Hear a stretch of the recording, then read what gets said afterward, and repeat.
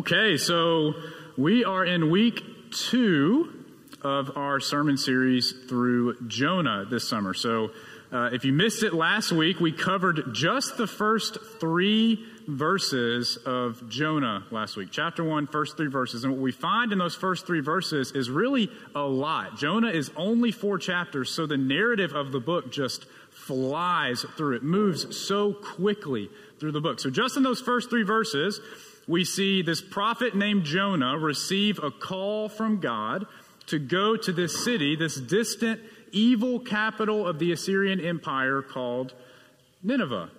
And Jonah, for a lot of reasons that we talked about last week, very valid reasons, I would say, he decides that he would rather not go to Nineveh. Probably because he's worried about what could happen to him, but also because he's really not sure if he wants the Ninevites to be saved. But regardless, he decides that he doesn't really want to go where God is calling him to go. So instead of going to Nineveh, which would have been east of where Jonah is in Israel, close to northern Iraq, Jonah decides that he is going to go west.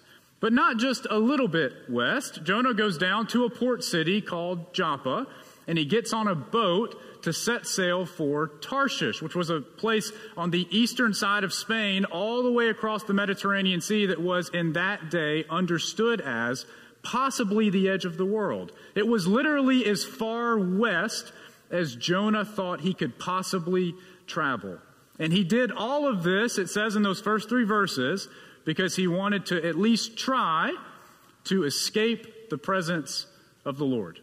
So that's where our narrative picks up for this week. So we have a much bigger chunk of scripture to cover this week. We're going to read from verse 4, which is where we left off last week, all the way to verse 17, which takes us through the end of chapter 1. But for this first little block that we're going to read, we're going to stop at chapter 6. So here now, it's just Jonah 1, verses 4 through 6, and then we'll read the rest a little bit later. So Jonah's on the boat, and this is what happens. You know the story. But the Lord hurled a great wind upon the sea, and such a mighty storm came upon the sea that the ship threatened to break up.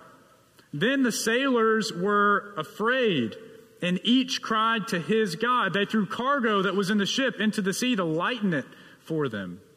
Jonah, meanwhile, had gone down to the hold of the ship and had laid down and was fast asleep. The captain came and said to him, "What are you doing? Sound asleep? Get up, call on your God. Perhaps the God will spare us a thought so that we do not perish." So we pick up in our story, and Jonah is on this boat, and he's trying to escape the presence of God. And God hurls this mighty storm on the sea right over the boat that Jonah is on. And the storm is so great that all these sailors that I'm sure have seen many storms in their life are afraid that this is going to break up the ship, that this storm is so mighty it's going to tear the ship apart. So of course all the sailors on the boat are just overcome with fear, and so they all start praying to their own God. So remember, in this day and age, every family, every region, every place would probably have their own set of gods. So you can almost imagine the chaos on the boat. You have all these sailors that are clutching their own family idols, praying to their own God, kind of hoping that it's their God that's responsible for this storm so that they can get it to stop. But meanwhile, they're throwing their belongings overboard to try and lighten the load. They're searching for hope, praying to their gods, but it also seems like they've kind of come to terms with the fact that this might be it, that this might be the storm that breaks the ship up, and maybe this is the end for all of them. Meanwhile, Jonah is asleep in the hull of the ship. I feel like we graze right over that detail, but do you see the juxtaposition that we have there? The crew is panicking on the deck of the ship, and Jonah is sound asleep in the hold of the ship. He's completely unfazed. He is completely unaware of what is going on in the world outside of his bunk. And finally, the captain realizes this. He realizes that random guy that they picked up in Joppa that's asleep in the belly of the ship, that he's nowhere to be found. So the captain goes down there and wakes Jonah up and says, "What are you doing? You need to wake up. You need to do your part. We're all praying to our gods. You need to be praying to your God. Maybe your God is the one that's responsible for this storm. Maybe you're the one that can save all of us. Maybe your God is the one that's behind this. So I just want to make sure you see what's happening here in these first couple of verses, okay? Jonah is the one who received the call from God. Jonah is the one who decided that he didn't want to go to Nineveh. Jonah is the one who went down to Joppa and paid his fare and got on this boat to set sail for Tarshish. So we all know, as the reader, that Jonah is the reason that this storm has fallen on the boat. I mean, we find that answer in the next chunk of scripture that we're going to read, but we already know, don't we? We already know that Jonah is the reason. It is because of him that this storm has fallen on the boat. And yet, up until this point in the story, Jonah's decision to run is causing trouble for everybody else but him. You see that, right? His decision to run, it's causing chaos for everybody else around him except for him. He is blind to the storm that he's created. He's blind to how it's affecting everybody else. He is asleep while everybody else is dealing with Jonah's decision to run. And so there's something here that I want to make sure we don't glaze right over, because I think so often we glaze right over this part of the story because we feel like we know it so well. But there's something really powerful here that I want us to notice. And it's this. If you aren't dealing with your junk, then everybody else is dealing with your junk. Don't you know that to be true? I mean, that's one of those things that it's true for our faith, and we'll talk about that in just a second. But I think it's also just true for us in life. If you aren't dealing with the stuff in your life, then the chances are that everybody else around you is dealing with the stuff in your life. If you aren't dealing with your anxiety, then everybody else around you is dealing with your anxiety. If you aren't dealing with your anger, or with your resentment, or with your frustration, then the chances are that everybody else around you is dealing with all of those things because you refuse to face them. It's true for all sorts of stuff. It's true for grief. If we aren't processing the things that have happened to us in our life, then everybody else around us is dealing with that. That junk, it accumulates in our life, and it begins to have an effect on everybody else that's around us. So when we apply this to our faith, the language changes a little bit, but it's still the same message. When we don't deal with the sin in our life, when we don't deal with our choice to run from where we know that God is calling us, we don't deal with the fact that we're seeking to flee from the presence of the Lord, when we're disobedient on God's call upon our life and we don't deal with it, chances are it's causing an effect on everybody else around us. Chances are we're causing a little bit of damage to our community because of our decisions to turn our back and to run, and then our refusal to deal with those decisions. I mean, that's Jonah, right? I mean, that's what we've seen so far. He decides he's not going to go. He goes down and gets on the boat. He falls asleep in the ship. And we can see as the reader just this path of destruction that he's already leaving in his wake.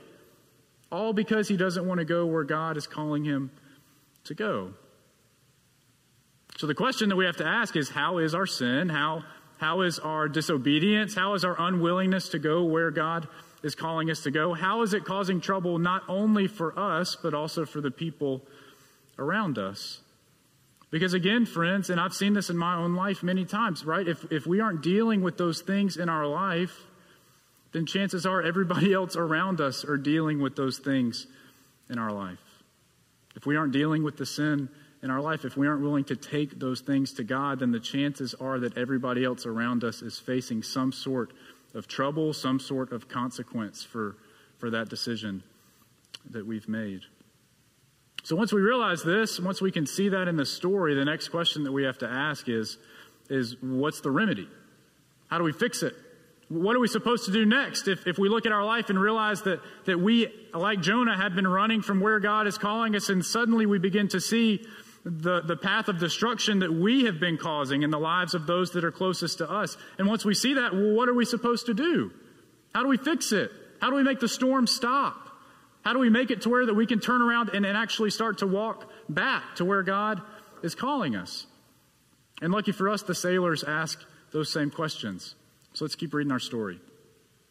Verse 7. The sailors said to one another, "Come, let us cast lots so that we may know on whose account this calamity has come upon us."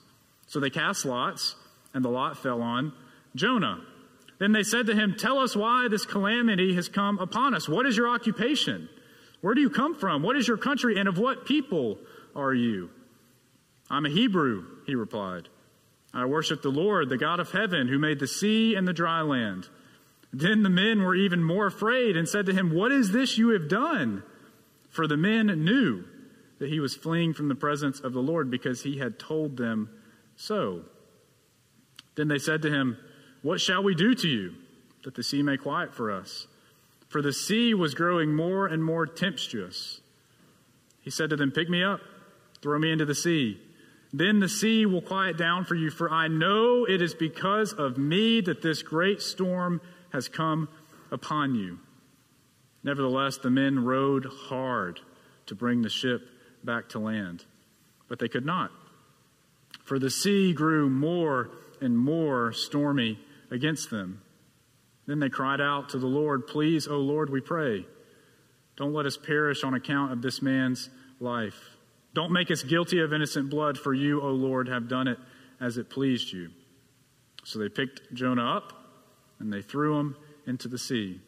And the sea ceased from its raging. Then the men feared the Lord even more, and they offered a sacrifice to the Lord, and they made vows. But the Lord provided a large fish to swallow up Jonah. And Jonah was in the belly of the fish for 3 days and 3 nights. This is the word of God for the people of God. And we say together, thanks be to God.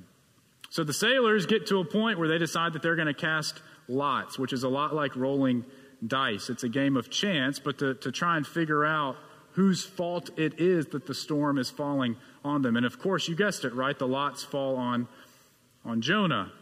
And then they begin to get a little bit suspicious, don't they? I kind of love this part when they start asking him all those questions, right? Like, wait a minute, who are you again? Where did you say you came from? What do you do for work? Who are your people? And Jonah says, "I'm a Hebrew, I'm a Jew. And I worship the Lord, the God of heaven, the God who made the sea and the dry land." So you see the irony, right?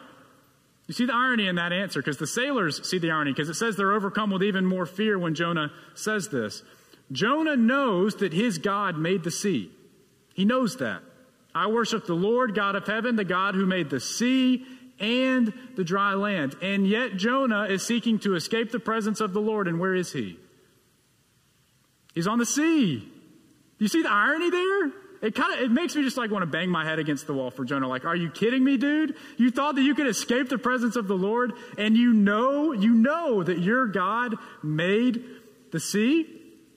So the sailors see that, and it makes them even more afraid. So now they know for sure, without a doubt, that the cause of this storm is Jonah, is this random guy that they picked up in Joppa.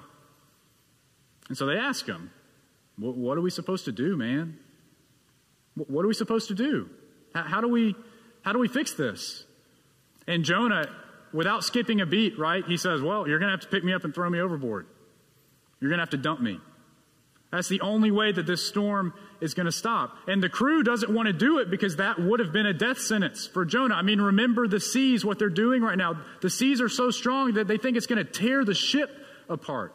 So if they threw Jonah overboard, it would basically be just throwing him to his death. So it says the sailors try one last time, don't they?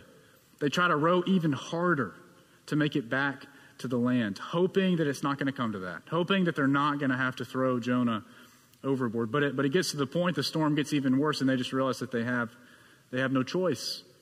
So this time they cry out to Yahweh. They cry out to Jonah's God. They cry out to our God. And they say, "God, please don't hold us accountable for what we're about to do. Don't hold us accountable for this innocent blood that we're about to spill."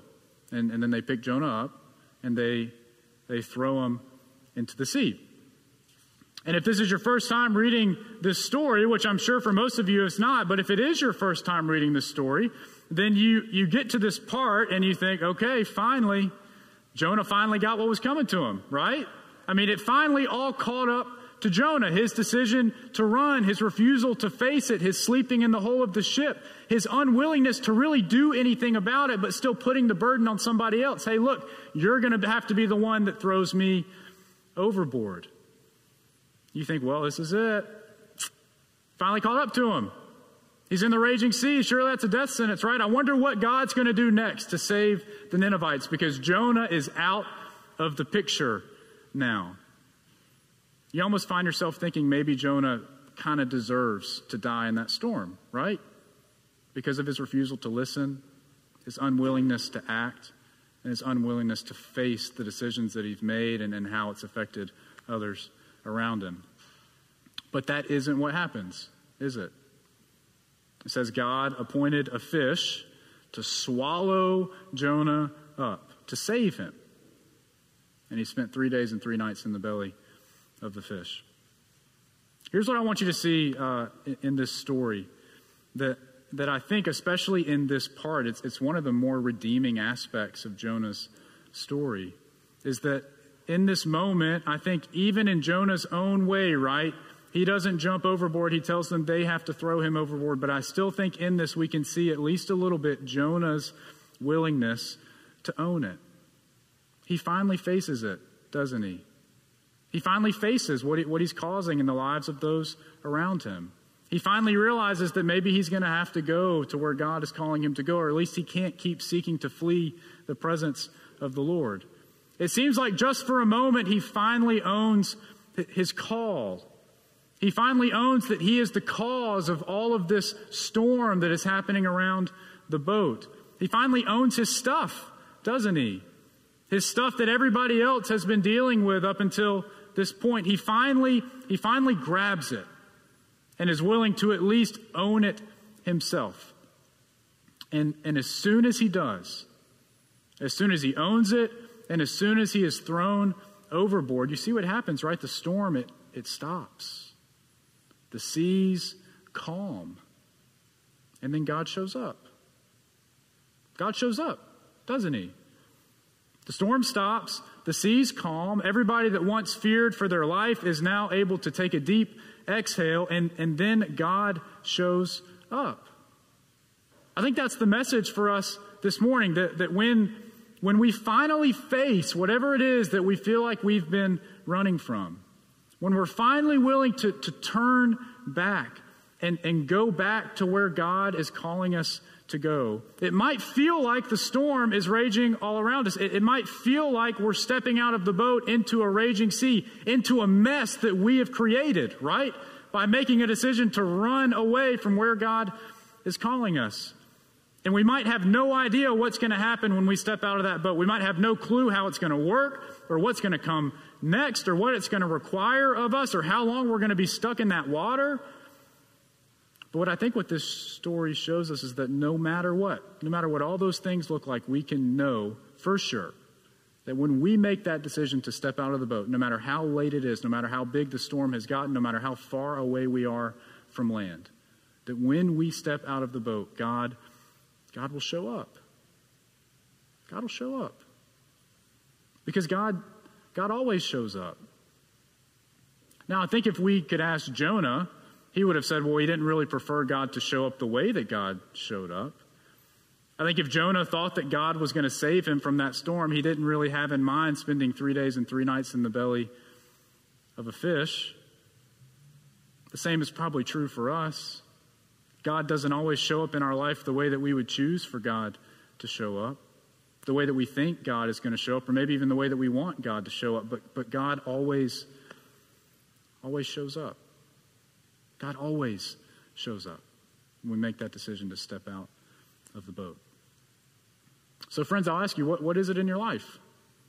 What sin, what stuff are you not dealing with that you can see now when you look back that maybe everybody else has been dealing with it all along?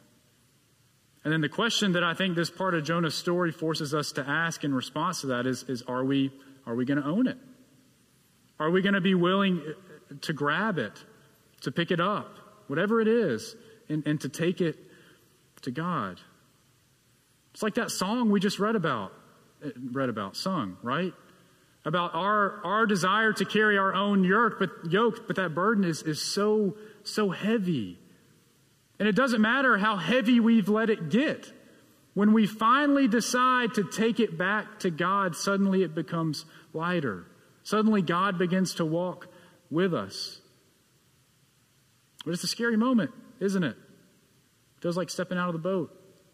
It requires us to give up a lot of control. What is it in your life that you're holding on to, that you're running from, that you haven't been willing to deal with, maybe because it's scary or because you don't understand it or because you don't really know what's going to happen once you open that box and say yes to God? What is that? Are you willing to step out of the boat? Because when you do, friends, I hope you see this in the story, because when you do, we can know that God is going to show up.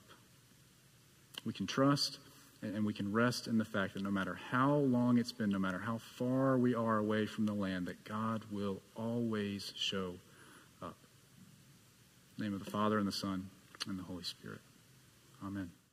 Hey friends, I just wanted to take a moment and say thank you for tuning into our message this week in the gathering. We hope you found it meaningful and life-giving.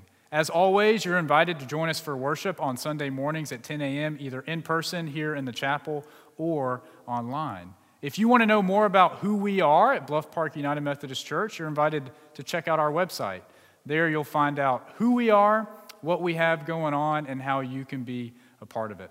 As always, friends, if there's anything that we can do for you, you're invited to reach out to us. We are here to help you and support you in any way that we can.